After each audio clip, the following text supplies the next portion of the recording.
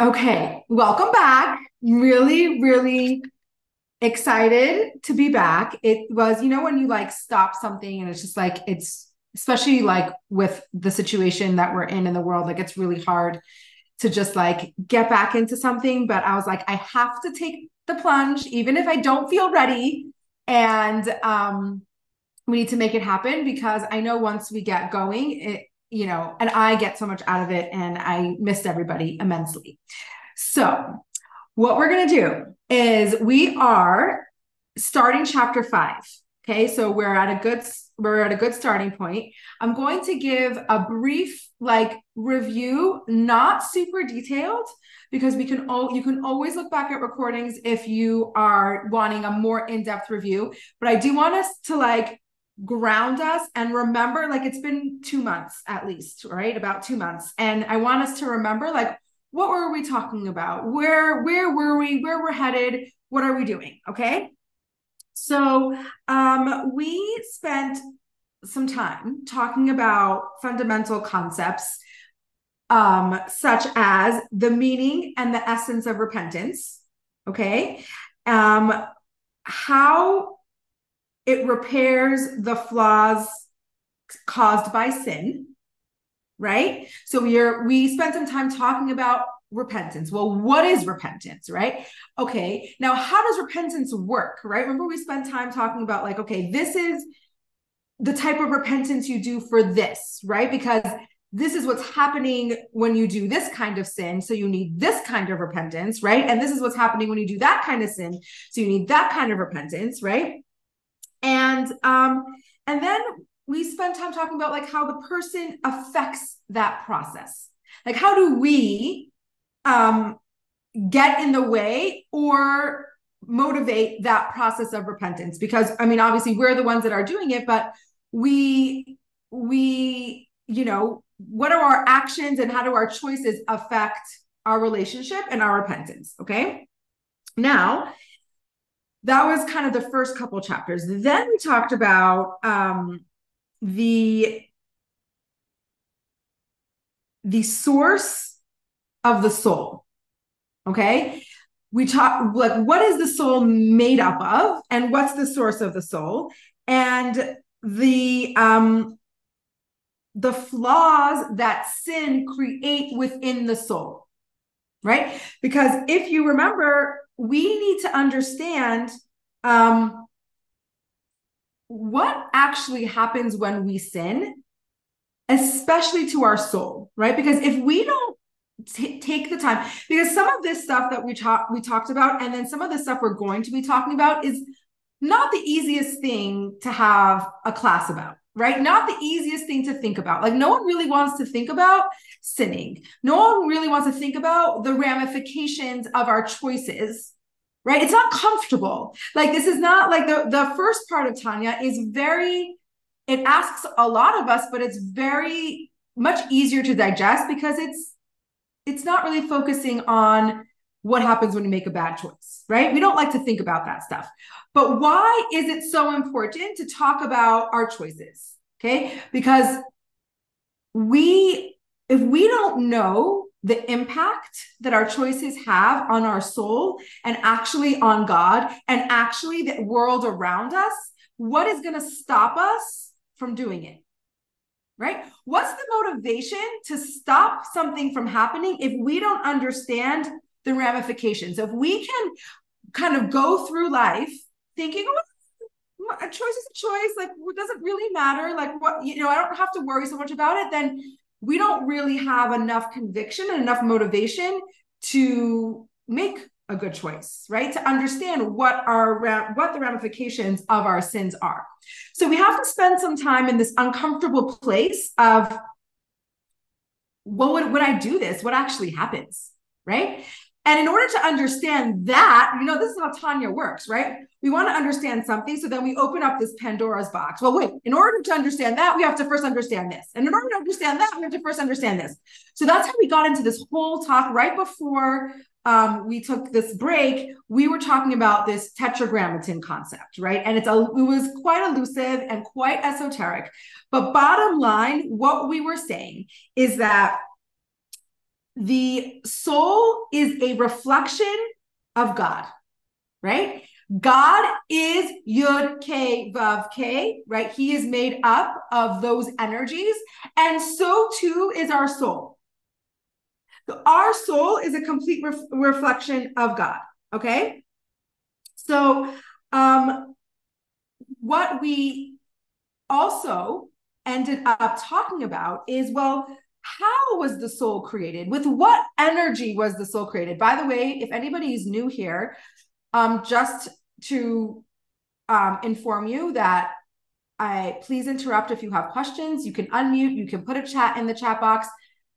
If there's something that's not making sense or you have a question, like, do not let me just like ramble on forever. Like, please interrupt, because this is a class that is interactive, and I really, really welcome feedback, questions, and if anything is unclear, right? So what is the energy of which God created our us, right? And this is still kind of reviewing. We remember we spoke about that. We are created through speech, right?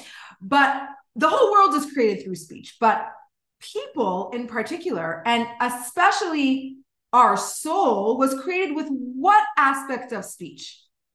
Does anyone remember? It's a kind of like a detailed question, but we are created with the source of speech, right? What's the source of speech? Remember that breath, that the hey of the Yud K Vav K.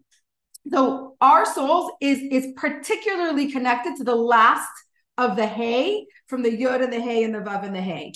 Where's my here? Being that my marker board is too far, we have the Yud, we have the hey, we have the Vav and the hey. Okay. So our soul is directly connected to this hey. Hey represents the breath, right? There's no, like, you're not using any of your five. Remember we talked about the five like sounds of speech, the tongue and the throat and the lips and the teeth, right? Hey is just breath, right? It's abstract. It's the source of speech. So us humans with a soul come from the essence of God. When you blow into something, you are blowing. Breath is your essence. So the whole world was created from speech. The soul in particular, is created from the essence of speech. Okay. So in this chapter, the Alter Rebbe, the author of the Tanya, is going to address the way in which the soul navigates its life in this world, right? Connected to its source, right? And when we carry out our mission, we are connected directly to our vital source, right? That allows us to have this vital connection when we do what we're asked to do, when we do what we were created to do, right? And the Tanya is going to explain how partial or even total disconnection can happen. How could it be, right? How could it be that if we are created from the essence of God, from this direct breath, the source of God, how could it be that we can be disconnected? How is it possible for something to be disconnected from its source? And we are going to talk about, there is one way. There's only one way that disconnection happens. I'm sure we could all guess what that is, but we're going to understand why that is. How can we be disconnected? And why is there's only one way that can cause the disconnection. Okay. So any questions so far? No. Good. Okay. So every other aspect of the world is created through the letters of the alphabet. Okay. Which are the external expression of speech, right? They're actually formed words. So they're the external expression of speech. And we use those five organs of speech to enunciate, right? So it's much more tangible. This divine breath is alluded to by the final letter of the Hey, which we spoke about, right? And that is where the source of speech comes from. It comes from the breath. Now, the soul is an extension of God's breath. I'm saying this a few times, but I really want you to understand that. Okay. The soul is an extension of God's breath. And I want you to think about CPR. Okay. Think about CPR, right? When a person is performing mouth to mouth on someone who needs resuscitation, right? What are you doing? You're infusing your life into the life of the other person, right? So that's how we think about God, ours and God's relationship. It is God infusing himself into us, right? It is, we are being breathed alive by God. Now, I think that's really profound, really profound. And we, when we're humans walking around the world, going about our life, we rarely think about that, right? We think we're like walking around as separate entities, and, you know, which we are in a certain sense, and we have free choice and are making choices. But how often do we think about what our source is, right? And where we come from and what we're sustained by. Now, there's a verse that the most of our chapter is going to be kind of based on, and we're going to really talk about it a lot. And that verse is, and many of you might have heard, I'm going to say it in Hebrew and then I'll translate. Ki chalak Hashem amo, Yaakov chavel nachalaso, right? For the portion of the Lord is his people, Jacob, the allotment of his inheritance. Okay?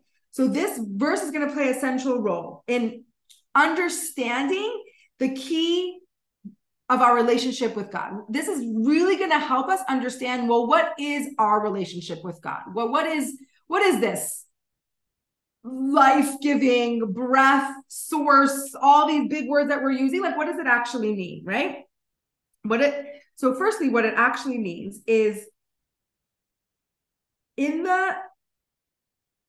the portion of the Lord is his people. Now, you can translate that superficially as a sense of affiliation and acquisition, right? The sense of the Jewish people being his chosen nation, right? How apropos to what we're dealing with right now. Like, you know, we're dealing with so much opposition to who we are at our core, right? Like, yeah, God. The Jewish people are God's chosen nation, as is Israel, the chosen land, because God chose that land for the Jewish people. It's as simple as that, you know?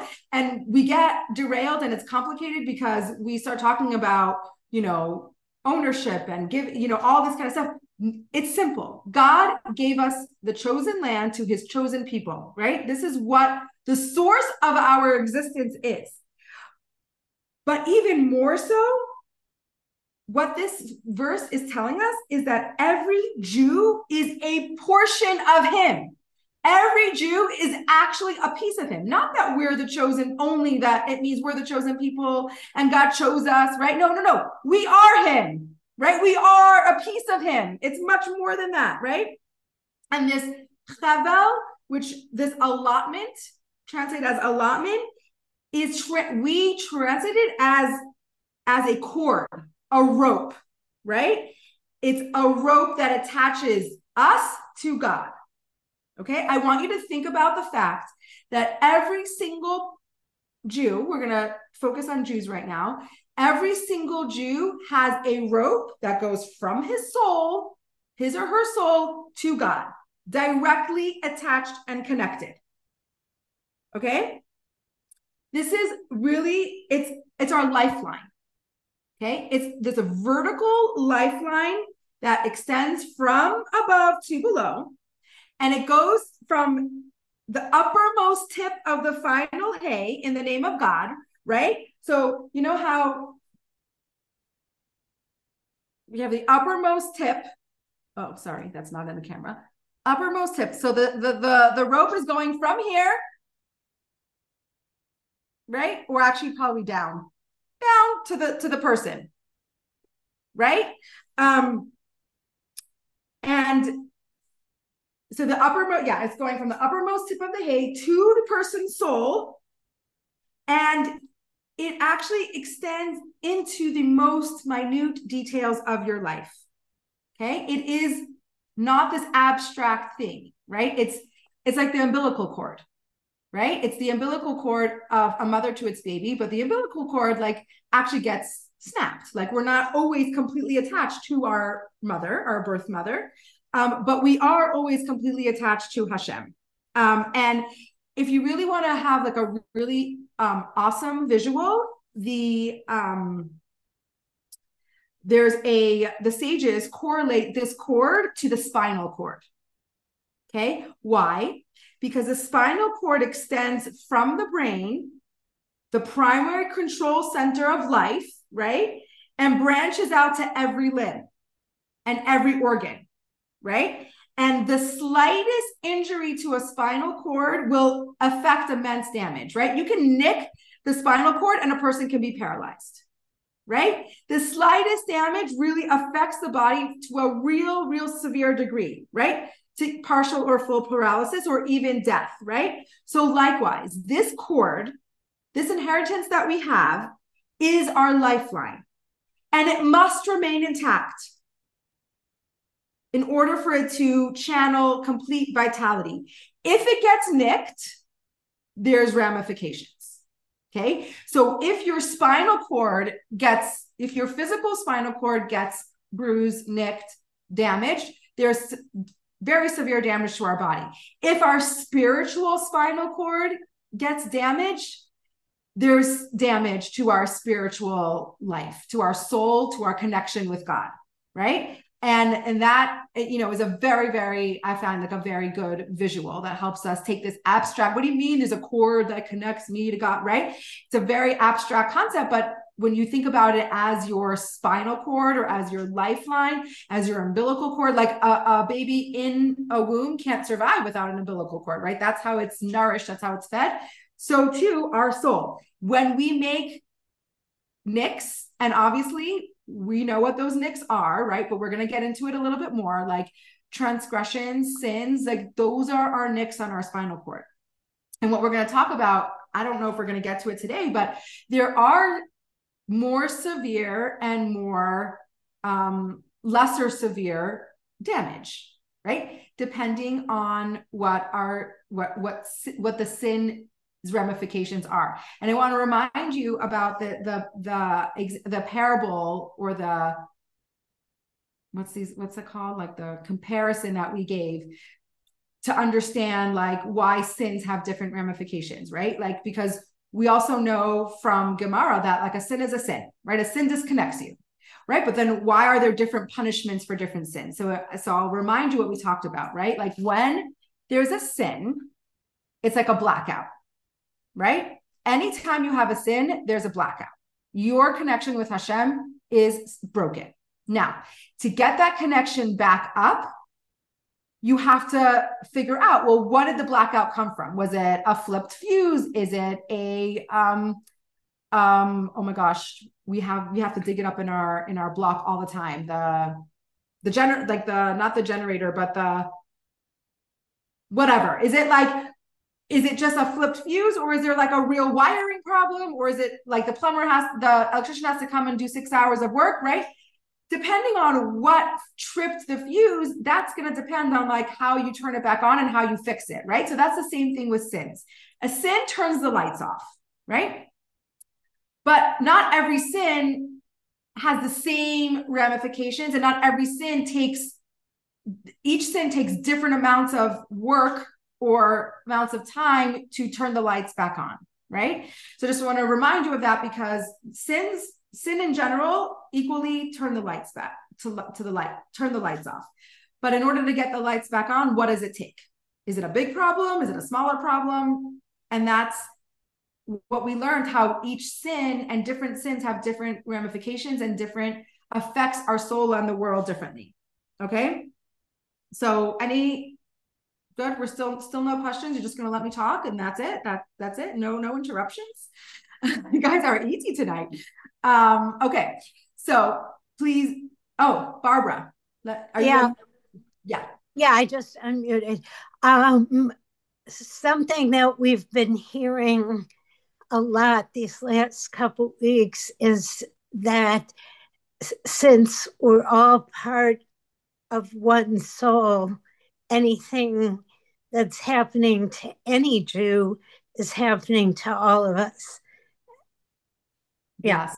Yes. And that's part That's of like a micro, there's like the macrocosm and the microcosm, right? So in the microcosm, we're talking about what's happening in our soul, and everything's connected and everything gets affected. In the macrocosm, we're really part of this one organism. We're really all part of one body, right? And that's why if you find like there's no other nation like that where gets affected so deeply by the pain, or vice versa, the joy of someone you actually really don't know, but you feel like family, right? That is because exactly of what you're saying, Barbara, is like we're really part of one communal connected soul, and only the Jewish people have that. So I think, I've been like struggling a little bit with, well, how come some people understand and know to say something to me in Montana, right? And some people, I see them and they say nothing.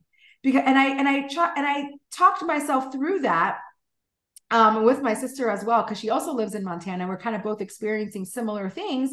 Like it's such a foreign concept to them. Like, oh, all the things that are happening in Israel, like, yeah, it's sad, but like it really affects you so deeply. Like, why? Right? And they don't even have like a concept of what that actually means, right? So that is why it's that way. It's because we are one soul. So we have the microcosm where we have to manage our own choices in our own body and our own soul. But that's why every choice we make, which is what we learned in the beginning of Tanya, like the first round of Tanya, every choice we make is not only about our soul's energy, but it's what energy happens in the world and how that has a much broader effect than just with our life. Because of that, because we are all connected and we are responsible for one another, right? So if a group of us are making a bad choice, we aren't allowed to be like, well, it's just them, right? Or we're not, no, why is a part of our body acting like that? Like, that's not okay. We're responsible for that, right? And that's why we also feel our intense celebrations and joys as well. So thank you for that, Barbara. That's a beautiful point, and it really kind of helps us process or kind of move through what we're feeling so deeply. Like, because sometimes it's like, am I crazy? Like, why am I not functioning? Like, my body's safe here in America, right? Like, I'm not physically in war, but why does it feel like my nervous system and my heart is at war? Because it is, right? Because we're one heart. That's why, right? Okay. So we need our cord. We need our spiritual spinal cord to remain intact, to have an optimal connection and relationship with Hashem. Okay? So we're going to go back to really understanding why the concept of blowing, that the fact that Hashem blew our soul into us, is so important and is so significant, and really gives us a clue into what our relationship with God looks like, and why it's so important that we understand the source of it, right?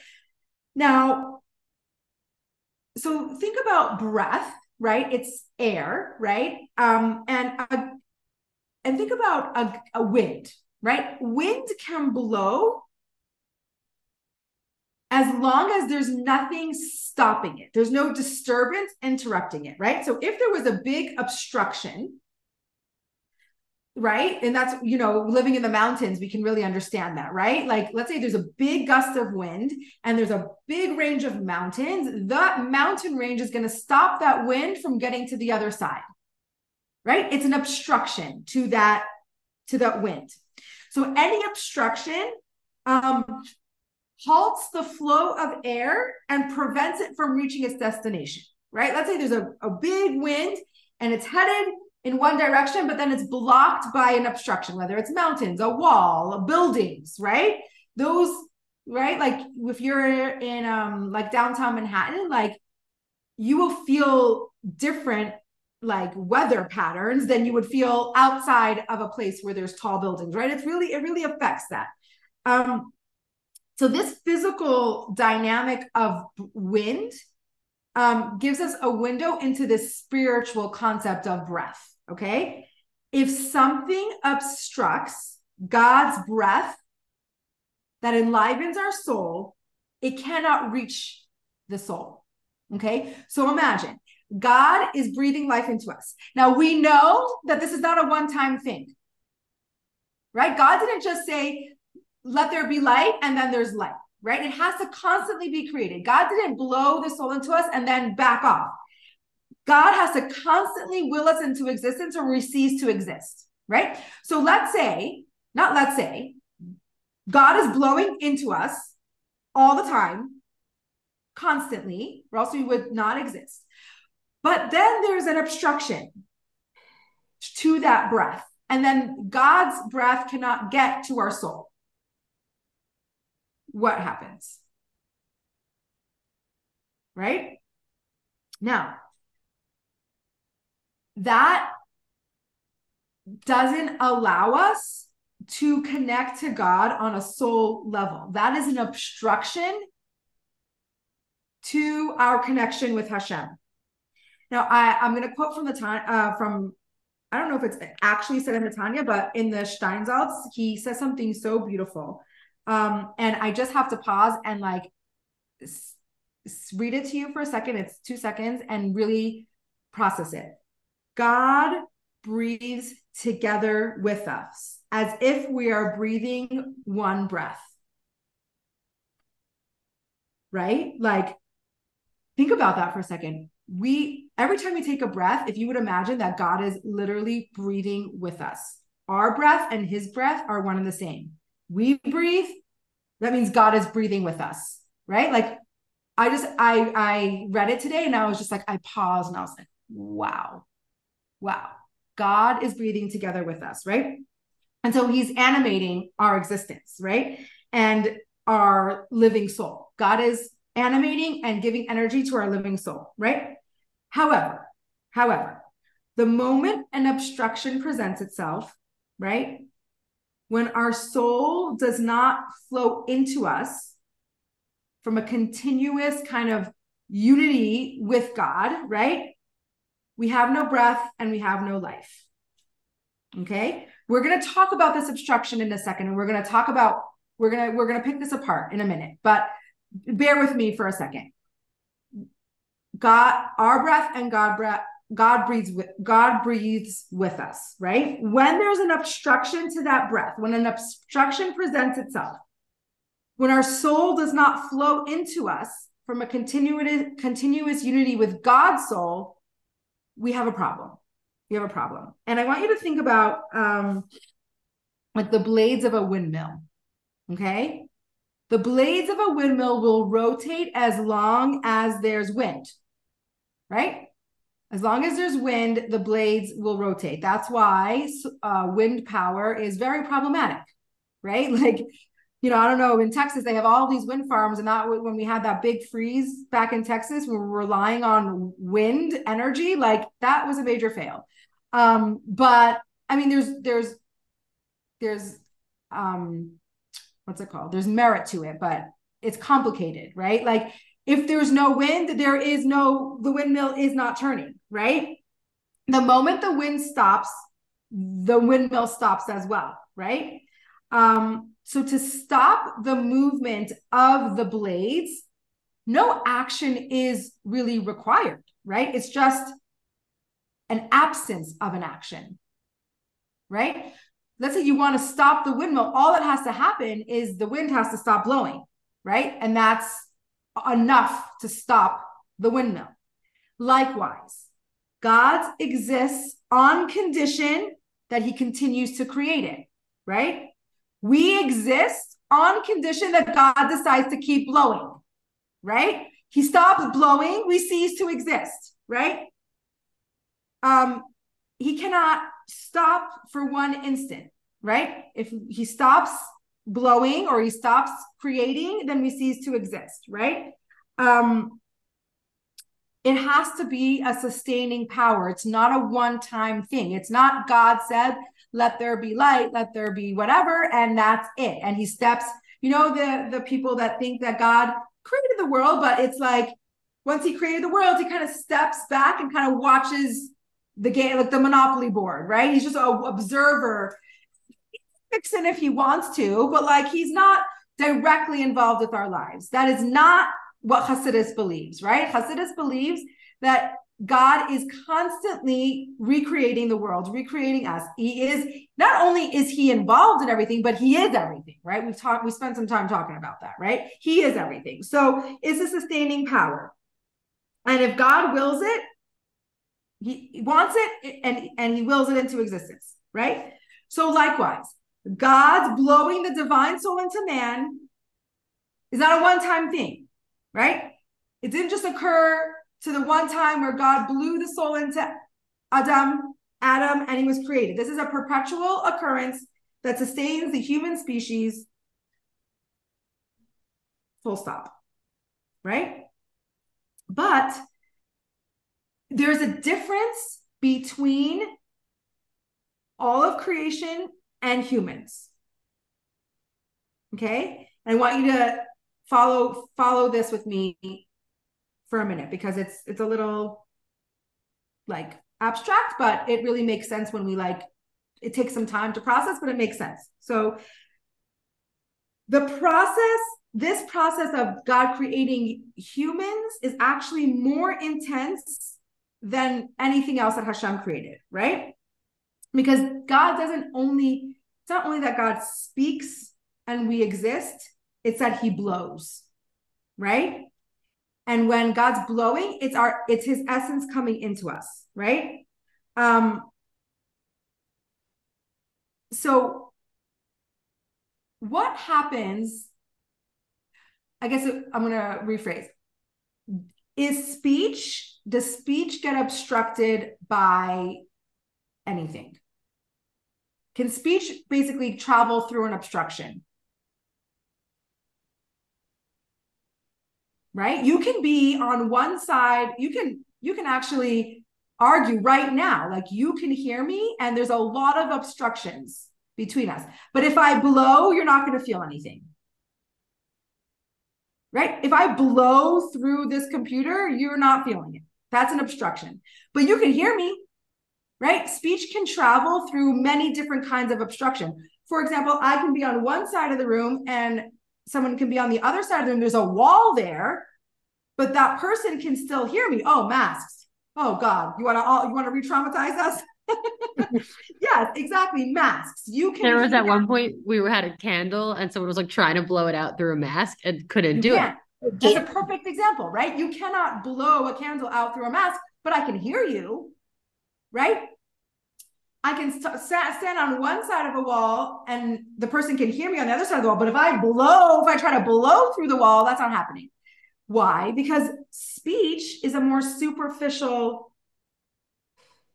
communication, right? And it's not blocked by obstructions that breath gets obstructed by. So if there is an obstruction, right?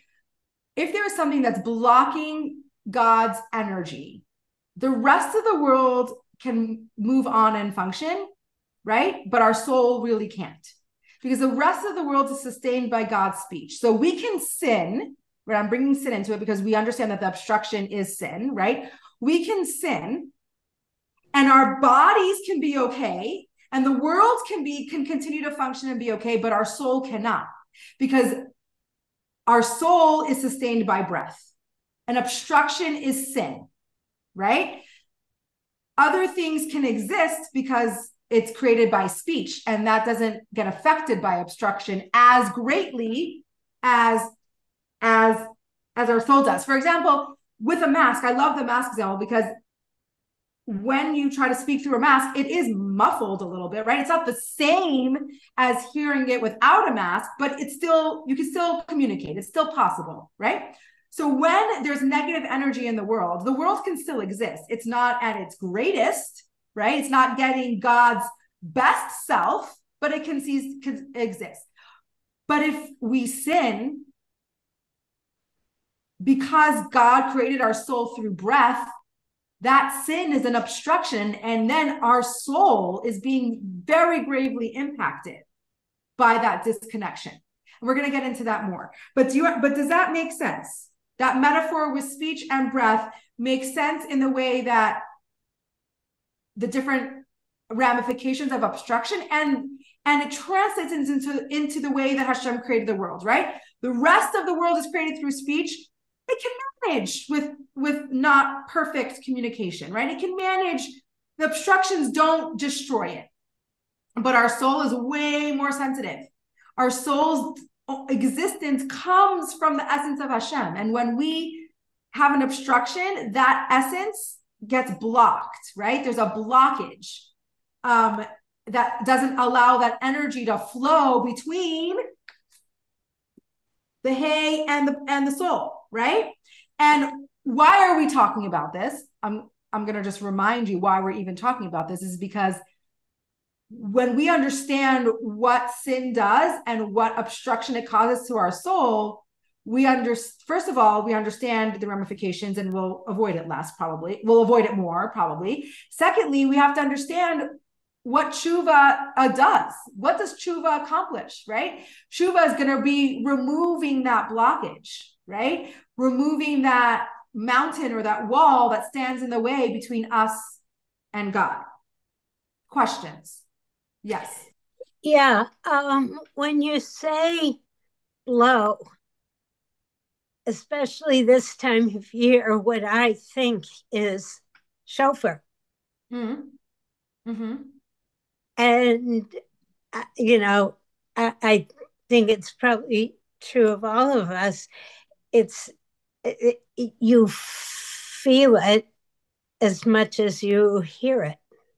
100%. And the other thing that I wanted to say is, that you can talk forever, right? Like energy that you use for speech, maybe not forever, but you can talk a lot longer than you can blow, right? Like you ever blow balloons and after like 5 balloons, you're lightheaded and you're dizzy and you're done. Why? Because that's coming from such a deeper part of you. It's so much more energy. Talking, trust me, people can talk for a long time and they don't stop.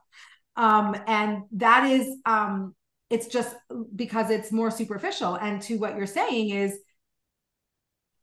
when you blow, you feel it, right? Like it's coming from inside of you. Like you, not only do you hear it or see it, right? You feel it. And that is a very good point about breath. Now, I kind of answered the question before I said it, but we would have the question, like, is it possible for how could it be possible for anything to obstruct the presence of God, right? Like, what are you saying that there's obstruction? And we answer that by the speech versus the breath. Like,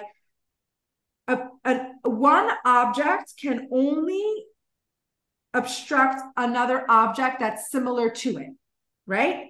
So this is actually very fascinating. It's a little bit of a science lesson, and I'm not a science person, so like I find these things very interesting. So matter can obstruct matter, right? One solid can't pass through another solid, but a liquid can pass through a solid, right? Let's say you have a stone, right? Or a rock, and a rock and a rock obstruct each other, but water can flow through, around, it can still get through. Right? So if the materials are not of the same state, it can infiltrate the other, right? A liquid can seep through a solid. And energy and spirit can certainly penetrate solids and liquids. That's fascinating, guys. Okay, I'm super fascinated by energy. If you know me, you know this about me, right? I'm all about the energy and energy healing, and everything's energy, right? If we know this, right? We're all balls of energy. So try to argue that energy isn't important. You're not gonna win that argument, right? Because it's just not possible. We're all energy. So liquid can pass through solid, and certainly energy and spirit can penetrate solids and liquids, right? So therefore, God's presence, which is absolutely and unique and distinct from any reality, from any subject matter, cannot be obstructed or permeated or can't not permeate anything, right? It seems that God should not have any obstruction. It seems that nothing should obstruct God, right? That would make sense. But we God, and there's a bunch of quotes in the Tanya that proves this, right? That God is everywhere, he's heaven and earth, and there's no space devoid of him. We know, we've studied all these proofs that God is everything and within everything, right? So God always exists everywhere. So an obstruction, what would need to happen? What's the word I'm looking for? Oh my God, I lost my words. The things that would make up an obstruction to God. Like, what is the criteria of an obstruction that would obstruct God, right?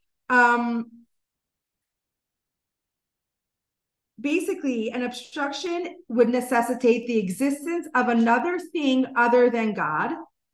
And what exists other than him, right? We know that he's everything. Does he not flow through everything? And is not like how are we talking about an obstruction to God? How is this making any sense, right? Yes, we understand that breath can be stopped by an obstruction, but we're talking about God here. Like, why are we talking about an obstruction? God is everywhere and everything, right? And what the Tanya says is really, really fascinating. And he says, God can do everything and anything, right? God is infinite, and he has no limitations and boundaries. But guess what? God decided that there is something that can obstruct his presence inside of you, right? Even though we know that God can do everything, and how could he be obstructed, and how it doesn't make sense, right? Because it permeates everything. If he's an energy, if God is an energy, right, then nothing blocks energy, right? Every energy can seep through anything. So what are we saying? That God is obstructed by anything? And God is the one that decides that there can be an obstruction to him.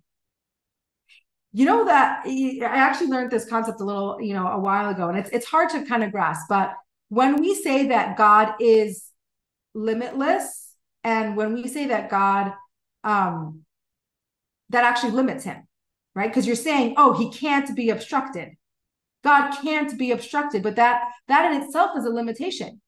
If God wants to be obstructed, he's going to be obstructed. He gets to decide whether he's obstructed or not. So here in the Tanya, it says, God gives life to all, right? From the angels to the spiders to anything that exists. And what reality exists to counter his will, right? God also created a reality that goes against him. What is that? Sin. What is sin? Is evil, right? Evil does not apply to this objective phenomenon that will block this, that basically what I'm saying is that God created an energy that goes against him. And he created this energy that goes against him. He created that this energy that goes against him will affect our relationship with him. So does it make sense that could it be that could God decide that nothing blocks him and everything, he can permeate everything? Yes. Does it negate the fact that God is everything? No. But did God decide to create sin, to create evil? For what purpose? To block him, right? To be this antithesis to him. What's the point of having an antithesis to him if it doesn't block him, right? What would be the point of creating evil and sin if it actually didn't affect our relationship with God? Then there'd be no point, right? So what I'm trying to say in kind of a roundabout way, and I'm sorry if I'm not being super clear, but what I'm trying to say is that God is infinite, right? So we don't get to decide what he can and cannot do. So yes, it would seem from our knowledge that God can permeate everything and anything. Could he? Yes. Right? Yes, he's an energy. He can permeate whatever he wants to permeate. Did he create the world in that way? No. Did he create the world in a way that there is something that blocks him from you? Yes. What did he create that blocks him from you? He created sin. He created evil. What is the point of sin and evil? The point of sin and evil is the flip side to good, the flip side to connection. God wants us to choose to connect to him. If there was nothing to choose from, whoopie-doo-dah, right? Like, then there's no point. So the reason why evil exists, the reason why sin exists is to create this blockage, is to create this barrier between us and God. If sin didn't create a barrier, then what would stop us from sinning? Sinning wouldn't be a problem because there'd be no barrier. God can do anything and everything. Who cares if we sin? We can still have a relationship with God if we sin, right? And we can, but the relationship with God comes with ramifications when we sin, right? So when we sin, and I'm gonna stop here as far as going any further, but what I'm going to give a little bit of a sneak peek into what we're going to be discussing next class. When we sin, that spinal cord that we talked about in the beginning, right? That rope that connects us, our soul to God's soul, gets damaged, right? What happens when there's damage in a spinal cord? There's damage, right? There's paralysis. There's all sorts of things that could happen. So when we sin, I want you to think about this rope, and we talked about this in the first book of Tanya, but very, very, very briefly. I want you to think of the sin that has 613 strands, okay? When we sin, with whatever sin, that strand that's connected to that sin gets severed, gets snipped, okay? Now, we still have other pathways of connection. We're not completely foregone. We're not completely lost. We're not completely like, you cut the rope and you're into oblivion, right? That's not how it works. We have many strands in that rope, and the rope gets weakened. Depending on what sin we do, or depending on what choice we make, our connection gets weakened. Okay, so that rope gets snipped, it gets damaged. Now, does it have to be a permanent damage? No. Could we fix it? Yes. What happens when we fix it? That it gets tied back together, right? And in some ways, that connection is even stronger than it was beforehand, because now we have that knot, right? That knot makes it stronger. So what we're saying is your choices, it's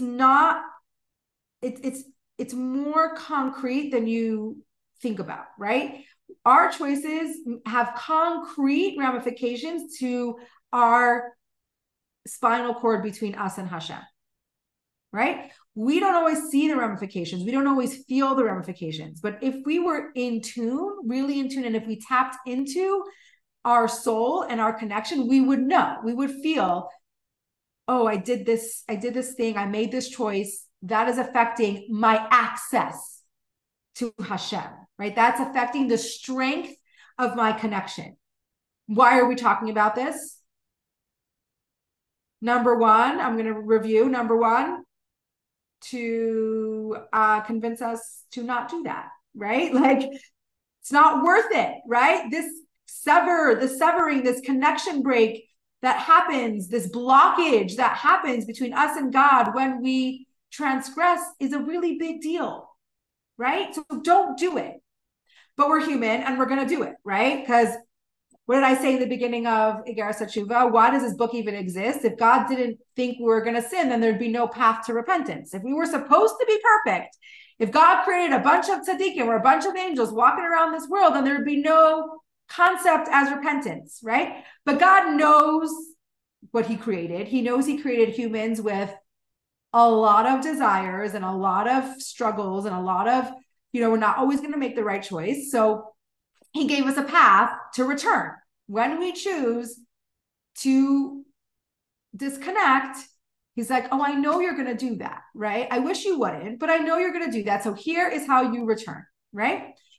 But we have to know, we have to really, really, really understand repentance and to really understand what sin does and for the flip side, what good deeds do. We have to understand the mechanics of our soul, where our soul comes from, what happens when we kind of veer off the path,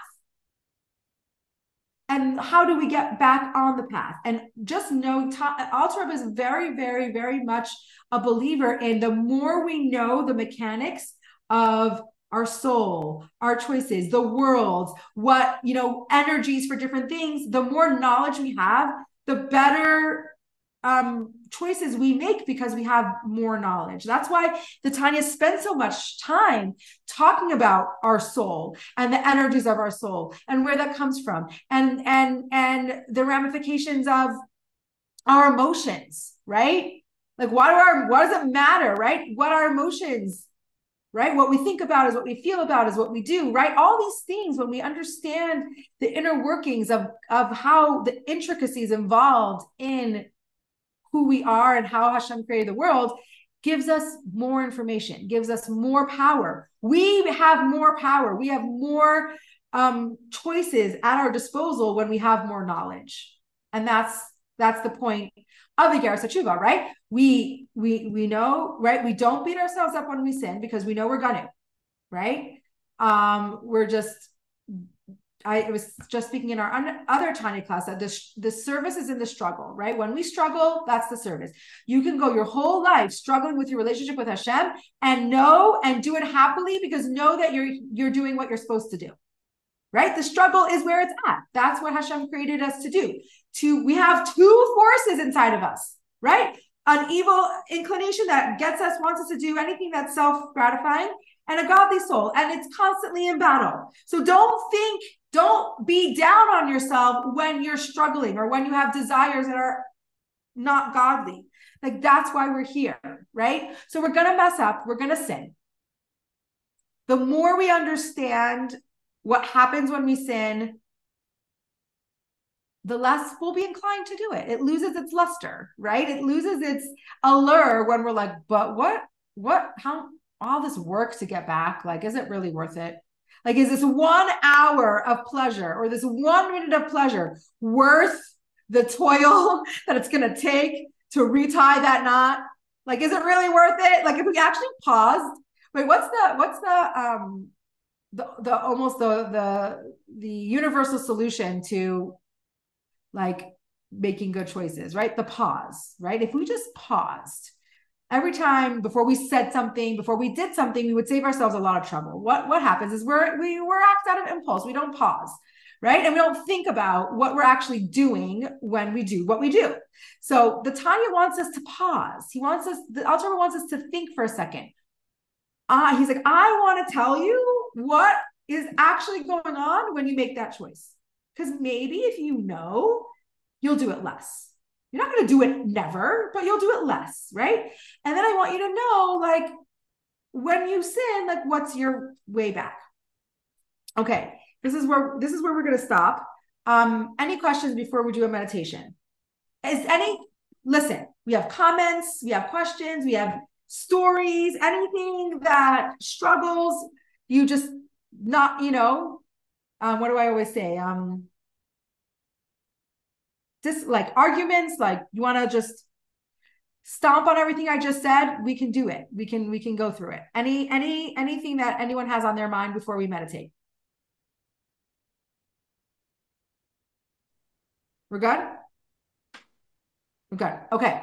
So remember, it's been a while. We're gonna ease into our meditation practice. So I'm gonna really just focus on some deep breathing. I think our nervous systems really just need some deep breaths. Okay, so we're gonna take a minute to breathe, and then we're gonna think about some of the things we talked about today, and then we'll leave it at that. Okay, so I want to remind you, when you inhale, what are you thinking about? Okay, when you inhale, you want to focus on your heart center, right? Your chest, and you want to open it up. And what do you want to do? You want to open it up to receive all the good and all the wonderful things that God has in store, right? You have to be open. If you're hunched over and closed up, you can't receive, right? So when you're inhaling, you want to really open up for receiving. When you exhale, I want you to focus on how your body collapses and relaxes. Drop your shoulders. And I want you to ground yourself, and I want you to let go of whatever negative energy you have going on inside of you right at this moment. Okay, so inhale, open up, receive. Exhale, release, relax. Okay, we're going to do 5 inhales and exhales, and then we'll meditate on a thought, and then we'll close. Okay, so get comfortable in your seats, wiggle around if you need to, and gently close your eyes when you're ready. I want you to inhale and exhale. You can even audibly exhale. Inhale. Open, open, open, open. Exhale. Let it all go. Inhale. And exhale. Inhale. And exhale. Last one. Inhale. And exhale. Okay, so what are some of the things that we focused on today? The soul remains connected to the deeper level of divine breath, in contrast to the rest of the universe, which only has a connection to the more superficial divine speech. Okay, so the world is connected to God through speech, and the soul is connected to God through breath. Now, I want you to think about what that means. Why is that important? Like what we spoke about today. What does it mean to you? Like, what does it mean that we are being sustained by God's breath? Does it impact you in any way? Does it change anything for you? Maybe it doesn't, and that's okay. But when you think about, like for me, the powerful thought was, my breath is God's breath. When I'm breathing, God's breathing with me. Like that to me felt very, very powerful. It almost felt like a hug, right? Like a warm hug. Like God is so connected to me. My breath is his breath. To me, that was like an embrace, like, oh, like he's with me all the time. My breath is his breath. Maybe it brings up something else for you. Like, what does the fact that your soul is sustained by Hashem's breath mean to you? And take a minute to think about it.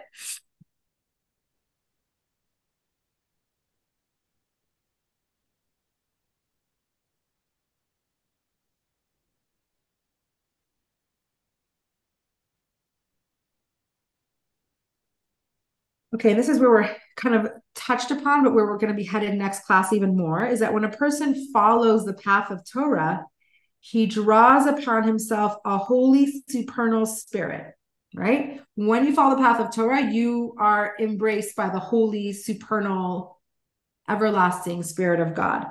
But when a person perverts his ways, he draws upon himself another spirit, Sitra Achra, which is the side of impurity. So that's what you're connecting to when you kind of veer off the path. Your soul's connecting to the impurity of the world.